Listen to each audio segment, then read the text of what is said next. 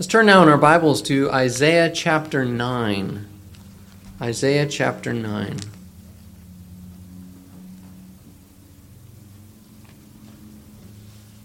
It's a familiar prophecy, a prophecy about Jesus Christ, and it connects to the Redeemer that we'll be looking at in the book of Ruth. But there will be no gloom for her who was in anguish. In the former time he brought into contempt the land of Zebulun and the land of Naphtali. But in the latter time he has made glorious the way of the sea, the land beyond the Jordan, Galilee of the nations. The people who walked in darkness have seen a great light. Those who dwelt in a land of deep darkness, on them has light shone. You have multiplied the nation, you have increased its joy. They rejoice before you as with joy at the harvest, as they are glad when they divide the spoil. For the yoke of his burden and the staff for his shoulder, the rod of his oppressor, you have broken as on the day of Midian. For every boot of the tramping warrior in battle tumult, and every garment rolled in blood will be burned as fuel for the fire. For to us a child is born, to us a son is given, and the government shall be upon his shoulder, and his name shall be called Wonderful Counselor, Mighty God, Everlasting Father, Prince of Peace. Of the increase of his government and of peace there will be no end, on the throne of David and over his kingdom, to establish it and to uphold it with justice and with righteousness from this time forth and forevermore. The zeal of the Lord of hosts will do this.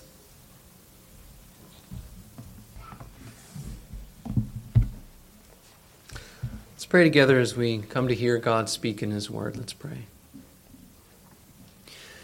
Lord, we know that we can trust you. We know that all that you do is perfect, and that so often we look at what you are doing in our lives and we don't understand it. We pray, Lord, that as we come to your word and we see the book of Ruth and we see your hand so clearly working out your purposes in the lives of your people, especially your purpose to redeem your people for yourself, Lord, we pray that you would teach us to trust you in all things. Open our hearts now to be receptive, to be soft, so that when you speak, we listen and are changed. Give us the Holy Spirit to do that work and to take your word and to plant that seed into our lives and cause us to change, cause us to grow in our obedience and in our faith. We pray this in Jesus' name. Amen. Our sermon this evening comes from Ruth chapter 4. We're in the final sermon in our sermon series on Ruth. We're in Ruth chapter 4. I think it was my second grade teacher who was trying to teach us writing lessons, and the only one that I remember is you're not supposed to have cliffhanger stories. You know, it's one of those stories where it ends dramatically and everybody's wondering what in the world happens next. Ruth 3, that we looked at last week, it kind of left us on the edge of a cliff because Boaz promises to redeem Ruth, and Ruth and Naomi are left waiting to hear what's going to happen next.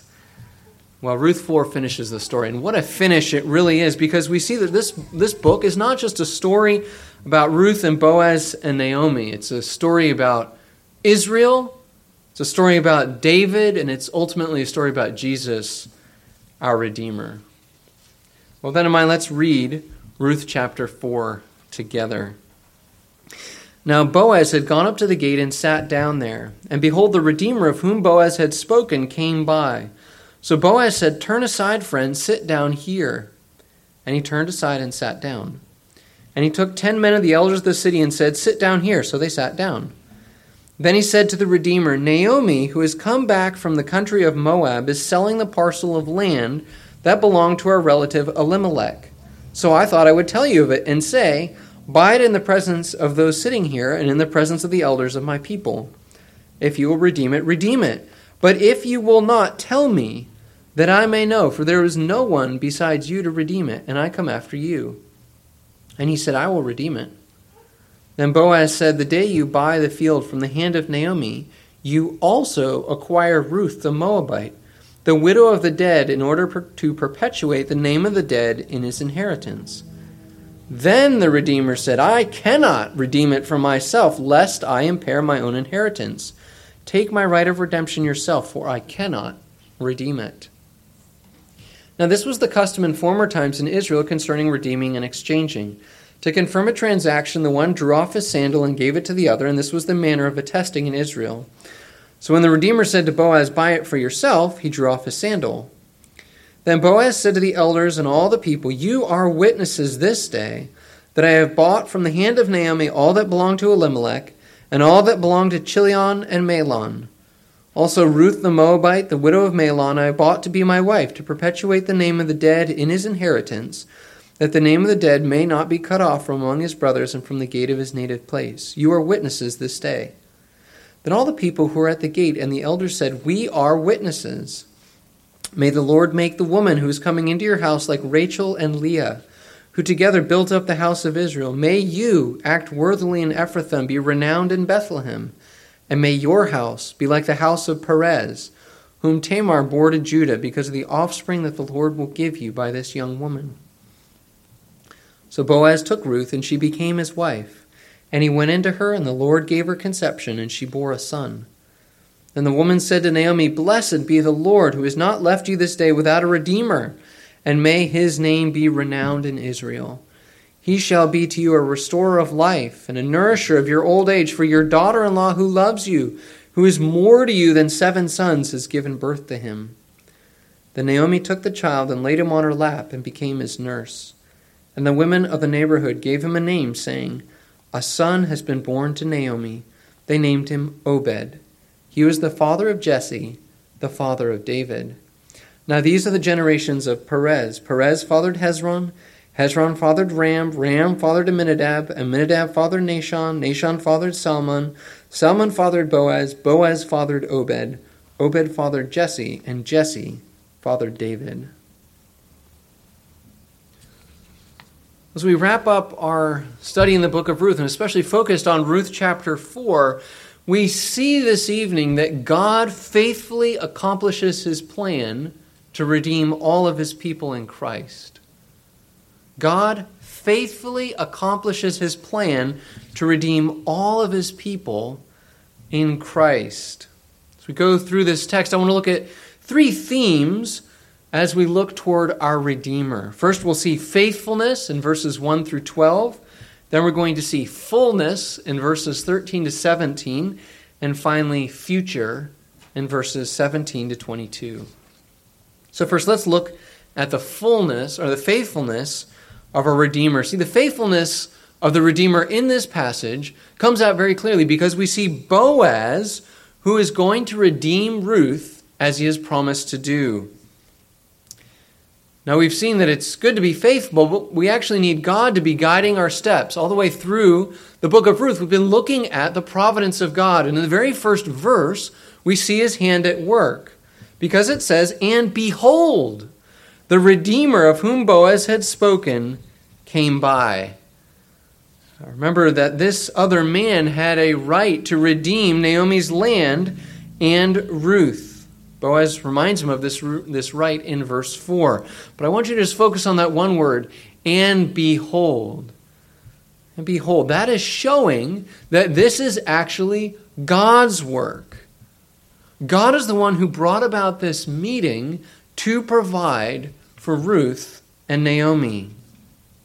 Now Boaz responds to the providence of God by gathering witnesses together, and he begins to speak. And at first, this other Redeemer is very interested in Boaz's suggestion because the prospect of getting more land seems very attractive. He listens to what Boaz says, then all that he has to do is pay a little money now, and he can redeem Elimelech's land and use it all for himself. He confidently says then, "I will redeem it." But listen closely to verses 5 through 6. Then Boaz said, "The day you buy the field from the hand of Naomi, you also acquire Ruth the Moabite, the widow of the dead, in order to perpetuate the name of the dead in his inheritance." And then we hear the Redeemer changing. Then the Redeemer said, "I cannot redeem it for myself, lest I impair my own inheritance. Take my right of redemption yourself, for I cannot redeem it." Boaz here is reminding the Redeemer of another provision of God's law, a close relative like this man would be expected to marry the widow Ruth so that the family line would continue. That's what Boaz means when he says that the goal is to perpetuate the name of the dead in his inheritance. It is very, very important that Elimelech's family has a son to continue the family line. We probably understand this a little bit. If I look at my own family on my mom's side, there are no boys in my generation, no male cousins. So that means that her family name will end with my uncles. That's a little sad, I think.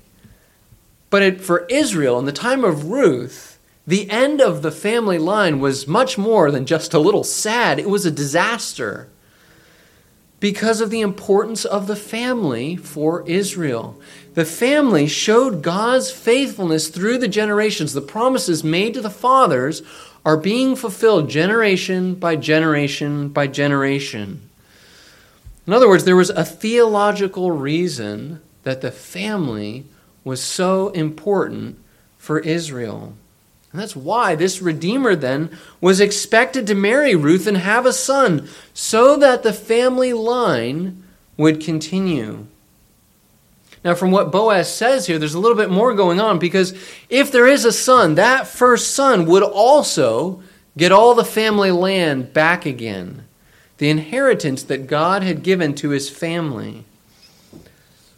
When the Redeemer starts to think about what all this means, this is when he changes his answer. Listen to his words carefully. He says, I cannot redeem it. Not that I'm just not willing to do it. He says, I cannot. That is a very strong statement, especially because he still has the ability to do it. What is stopping him from redeeming Ruth and the land? Well, here's the reason. Lest I impair my own inheritance. Think about what he's saying. He's saying, if I marry Ruth, then I'm going to lose something. Now, I'll have to take care of Ruth, and I'll have to take care of Naomi, and I'll have to take care of any children. That's a lot of money, actually. That's a lot of food. And if there are sons, wait a minute, then the oldest one gets Elimelech's land. I don't get to keep that. And if we have any other children, then I have to divide my own land, my own inheritance with them, as well as with the children I already have. I can't risk doing that. I can't risk hurting myself to take care of these people. This is a selfish, financially driven, worldly kind of reasoning. This Redeemer is not willing to sacrifice for Ruth and for Naomi.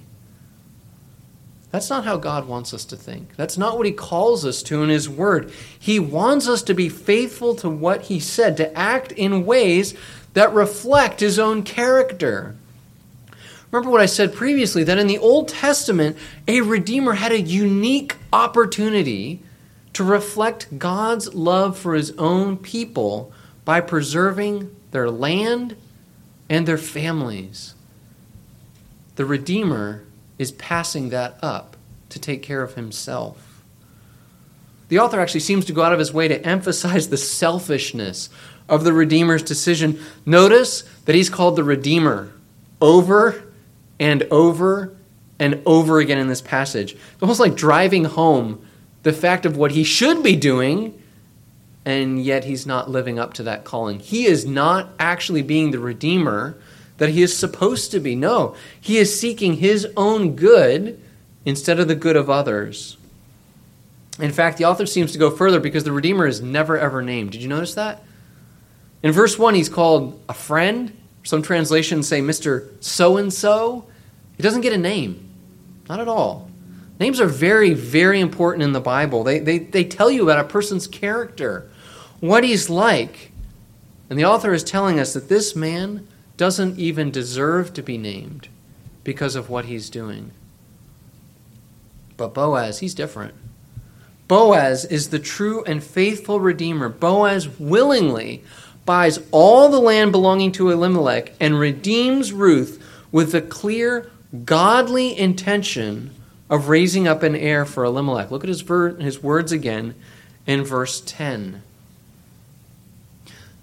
What's the difference between that Redeemer and Boaz? I mean, Boaz was a good businessman, right? We saw he had some fields. We know he was making money. He could have done that same kind of calculation that went through the other Redeemer's head, right? Boaz could see the sacrifice that would be required to be a Redeemer. He could see the potential hit on his bottom line. And he could see the future impact of his actions on his own inheritance. And he still chose to do it. Boaz chose faithfulness to God and to God's law over any kind of financial or family or future considerations. Have there been times in your life when you've been faced with a decision like this? Maybe not the same kind of decision, right, of redeeming somebody, but with those implications that if you choose faithfulness to God, there's going to be sacrifice involved. Faithfulness versus other things. It's hard when you're in that situation. It's very hard because it's tempting to do what you think seems best. What makes the most sense to you as you look at the situation instead of trusting God for the outcome. But I want to encourage you, if you look maybe back at your own life and you see those situations, or they're all coming for, those kind of situations will come again in our lives, be faithful. Be faithful. Commit yourself to follow God even when it's hard. And I want to point this out in the passage. What happens for Boaz as he is faithful? God blesses him. That's what happens actually in the next few verses here, right after he has declared that he will redeem Ruth and Naomi. One of the themes actually of the entire book of Ruth is that God blesses his faithful people. And that appears again right here after Boaz's announcement. In verses 11 through 12, the elders and the people of the gate, they respond to Boaz's faithfulness with 3 really amazing blessings. There's a blessing first on Ruth, that she would be like Rachel and Leah. You know, this is an amazing blessing because think about the history of Israel. The tribes of Israel come from Rachel and Leah. So the blessing on the one hand is for fruitfulness, that they would have many children like Rachel and Leah. But there's more, because it's also a blessing to make Ruth important in the history of Israel, as important as Rachel and Leah. There's also, secondly, a blessing on Boaz, that he would be known as a godly man and be important in the town of Bethlehem. And finally, there's a blessing on Boaz's family, that they would be important in Judah. Now, you can look in Genesis 38 for the story of Judah and Tamar and Perez. But as we see throughout Genesis and in the Old Testament, Perez's family became one of the most important families in the whole tribe of Judah. And now these men sitting in the city gate are praying for God's blessing, that God would make Boaz and his family as important as the family of Perez. If you know what's coming at the end of this passage, and actually looking forward, this blessing actually seems more like a prophecy, because God blessed Ruth and Boaz in remarkable ways. Now we'll see that soon as we look toward the end of the passage. But just to see the basic point here, that God really does reward and bless us for our faithfulness. So we've seen faithfulness, especially of our Redeemer. Let's look secondly at fullness in verses 13 to 17. If you remember, another theme of the book of Ruth has been fullness, how God has been working, especially in the life of Naomi, to bring her from emptiness back to fullness. We saw in the beginning how God took away her husband, he took away her sons, and he brought her back home to Bethlehem empty. But slowly but surely, throughout these chapters, he has been giving her more and better blessings. Remember, God provided Boaz so that Naomi would have food. We saw that in chapters 2 and 3. And now in chapter 4, we see that God works through Boaz to provide family, especially a son. Look at verse 13. So Boaz took Ruth, and she became his wife, and he went into her, and the Lord gave her conception, and she bore a son. This is only the second time in the entire book that the Lord is described as acting. Now remember, we've seen God's providence, right? He brought Ruth to Boaz's field, and he brought the Redeemer to meet Boaz in the first verse of this chapter. But much of God's work so far in the book has been in the background. Not here, though. And that's very important. The other time, actually, that the Lord acts is chapter 1, verse 6. The Lord visited his people and gave them food. And now the Lord visits Ruth, and he gives her conception. We're actually supposed to see the parallel between those two acts of blessing. In chapter 1, remember, God reverses the famine, which is a result of the people's sin. He is gracious and blesses his people. And now in chapter 4, God reverses barrenness. Remember, Ruth hasn't been able to have a child so far. She's been married for almost 10 years with no child. God now visits her to reverse barrenness, another sign of the fall and of judgment, and he blesses her with a baby. You can think of other women in the Bible who are in similar situations. Think of, for instance, Sarah or Hannah. They also needed the special work of God to be able to conceive. And God is showing, both through bringing food in chapter 1 and now in bringing family in chapter 4, that he is continuing to bless his people in remarkable ways. This son, though, is a blessing really for Naomi more than he is for Ruth and Boaz. Look at verses 14 and 15. The women of Bethlehem bless the Lord because he has provided Naomi with a redeemer. But they aren't talking about Boaz. They're talking about this little baby boy. This baby is Naomi's redeemer because he will care for her in her old age. That's what they say. Doesn't mean that he's going to be the primary caregiver, right, nursing her. But his presence already gives Naomi hope and life. Her future and the future of her family are now secure because of what God has given. Naomi could not have expected this blessing when she walked into Bethlehem in chapter 1. All that she saw then, when she came home, was God's discipline. She says, the hand of the Lord was against me. It's amazing to see how her view of God has changed now. God has showed himself to be a God who deeply loves Naomi and who actually has been guiding her every step of the way toward a life of fullness and blessing. That can be true in our own life as well. We just sang hymn 128, God moves in a mysterious way. And so often in our own lives, we run into these same problems. That we look at the clouds that he brings, we look at the difficulties, and we see God's discipline, or we see maybe that we think that God doesn't love us. But time and again in our life, and especially as we see it kind of in big form in the life of Naomi, God slowly but surely brings us to times of blessing.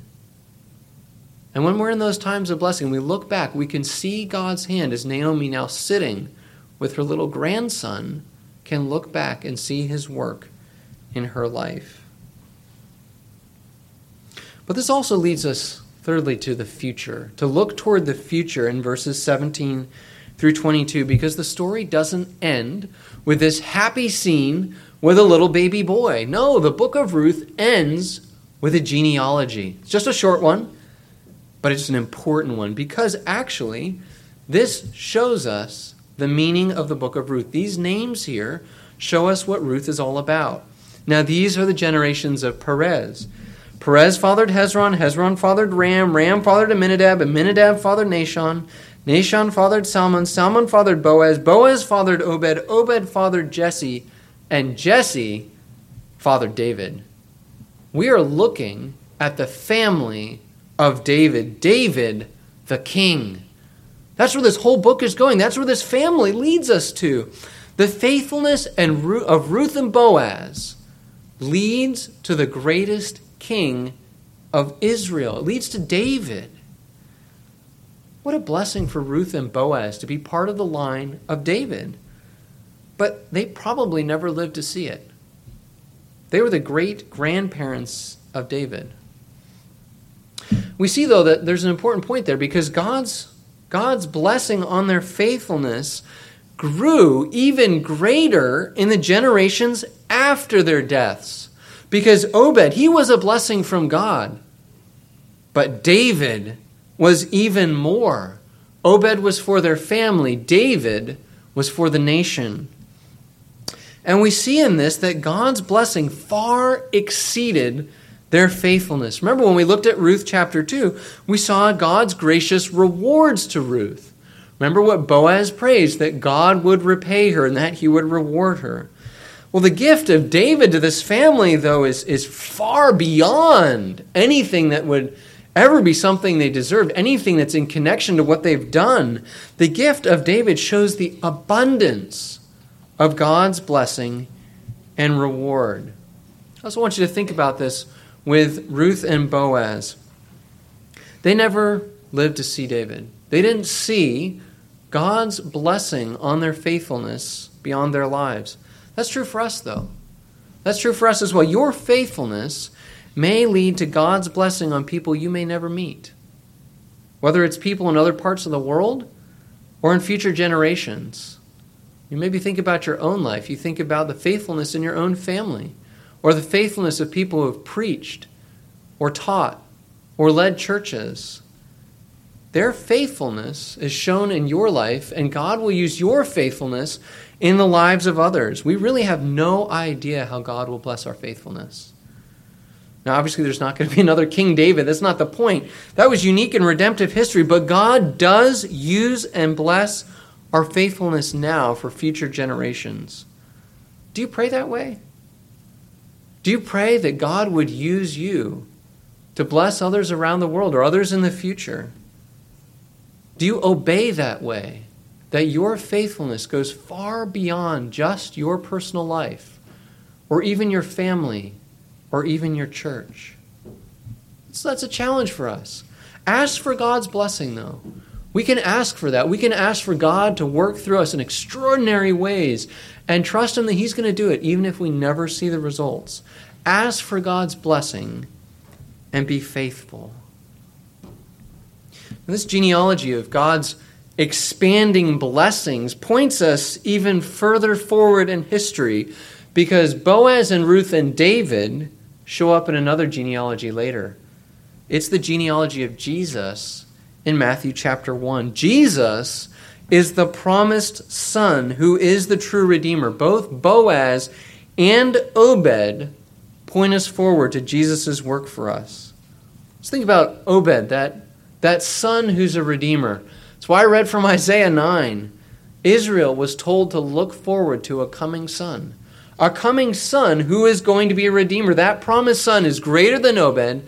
He is greater than David. He is the one who would redeem and rule his people forever. That's Jesus.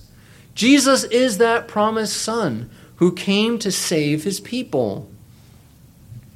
But he did that at an incredible cost to himself. We see that cost as we think about Boaz and Jesus, actually. Aren't you so glad that Jesus is like Boaz and not like that unnamed Redeemer?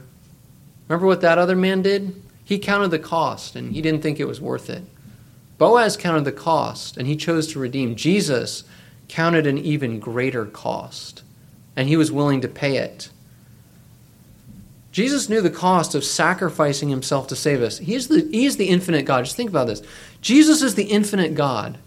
And part of saving you meant that he willingly joined himself to human nature. It's finite. It's limited. He willingly did that. Jesus had all the riches of heaven, and he was willingly born in poverty. Jesus is perfect. And as God, he hates sin, and he willingly lived a perfect life in a sin-filled world. Jesus is the very Word, and he spoke the words of life, and he was rejected. He was mocked for what he said. Jesus is the author of life, and he willingly died to save you. He paid that cost, all of those things and more, because he loved you and he loves me. And he did that while we were yet sinners. Not while we were great, not while we were perfect. No, he died for us while we were ugly and dirty and sinful. That is faithfulness. That is faithfulness because he decided to do it. He chose to do it. That is his unchanging covenant love for us. We have seen amazing faithfulness in the book of Ruth. Through Ruth and Naomi and Boaz, we have never seen something as great as the covenant love, the unchanging faithfulness of Jesus Christ. As we finish Ruth tonight, let me encourage you to look to Jesus. Look to Jesus, our Redeemer. God has not changed. In fact, now in Christ, we see his character even more clearly than Ruth and Naomi and Boaz ever could. We see his love, his faithfulness, his power, and his wisdom. And there's going to be more. We're going to see God, our Redeemer, so much more clearly because Christ has saved us with fellowship with God forever. That's where we're going. Remember where we're going. Our story as Christians is not a cliffhanger. Right? As we look at our own lives now, we actually know what's coming for us. We don't know all the details. We'll discover it as we know God more in this life and as we live with God forever in heaven. We don't really know how great it's going to be until our salvation is complete, when we stand in God's presence forever. That's where we're going to see how great a cost Jesus paid. That's when we're finally going to see how great God's love for us really is. And that's where we're finally going to be able to perfectly respond to who God is and everything that he's done for us. So as we finish the book of Ruth, look to Jesus and look forward to heaven. It's going to be great to be able to be with our Redeemer perfectly forever. Amen. Let's pray. Lord, you are a God who is faithful to your promises. You're faithful to your plans. So when you promised to redeem us in Christ, you did it. And you did it perfectly. And you did it powerfully. Now each one of us who is in you has been bought back to serve you. We thank you, Lord, that we do have a perfect Redeemer. We don't have to be worried. We don't have to be worried because he is strong to save. And once we are your people, we will never fall out of your hand. Our redemption is secure, and we can look forward to being with you in heaven, to serve you now, to worship you now, but even more so when we see you face to face. Lord, we pray that you would show us these truths again and again and again in our life. Help us not to be able to go any day of our lives without knowing and living as those you have redeemed. We thank you for this, and we pray that you would continue to do your work in us. In Jesus' name, amen.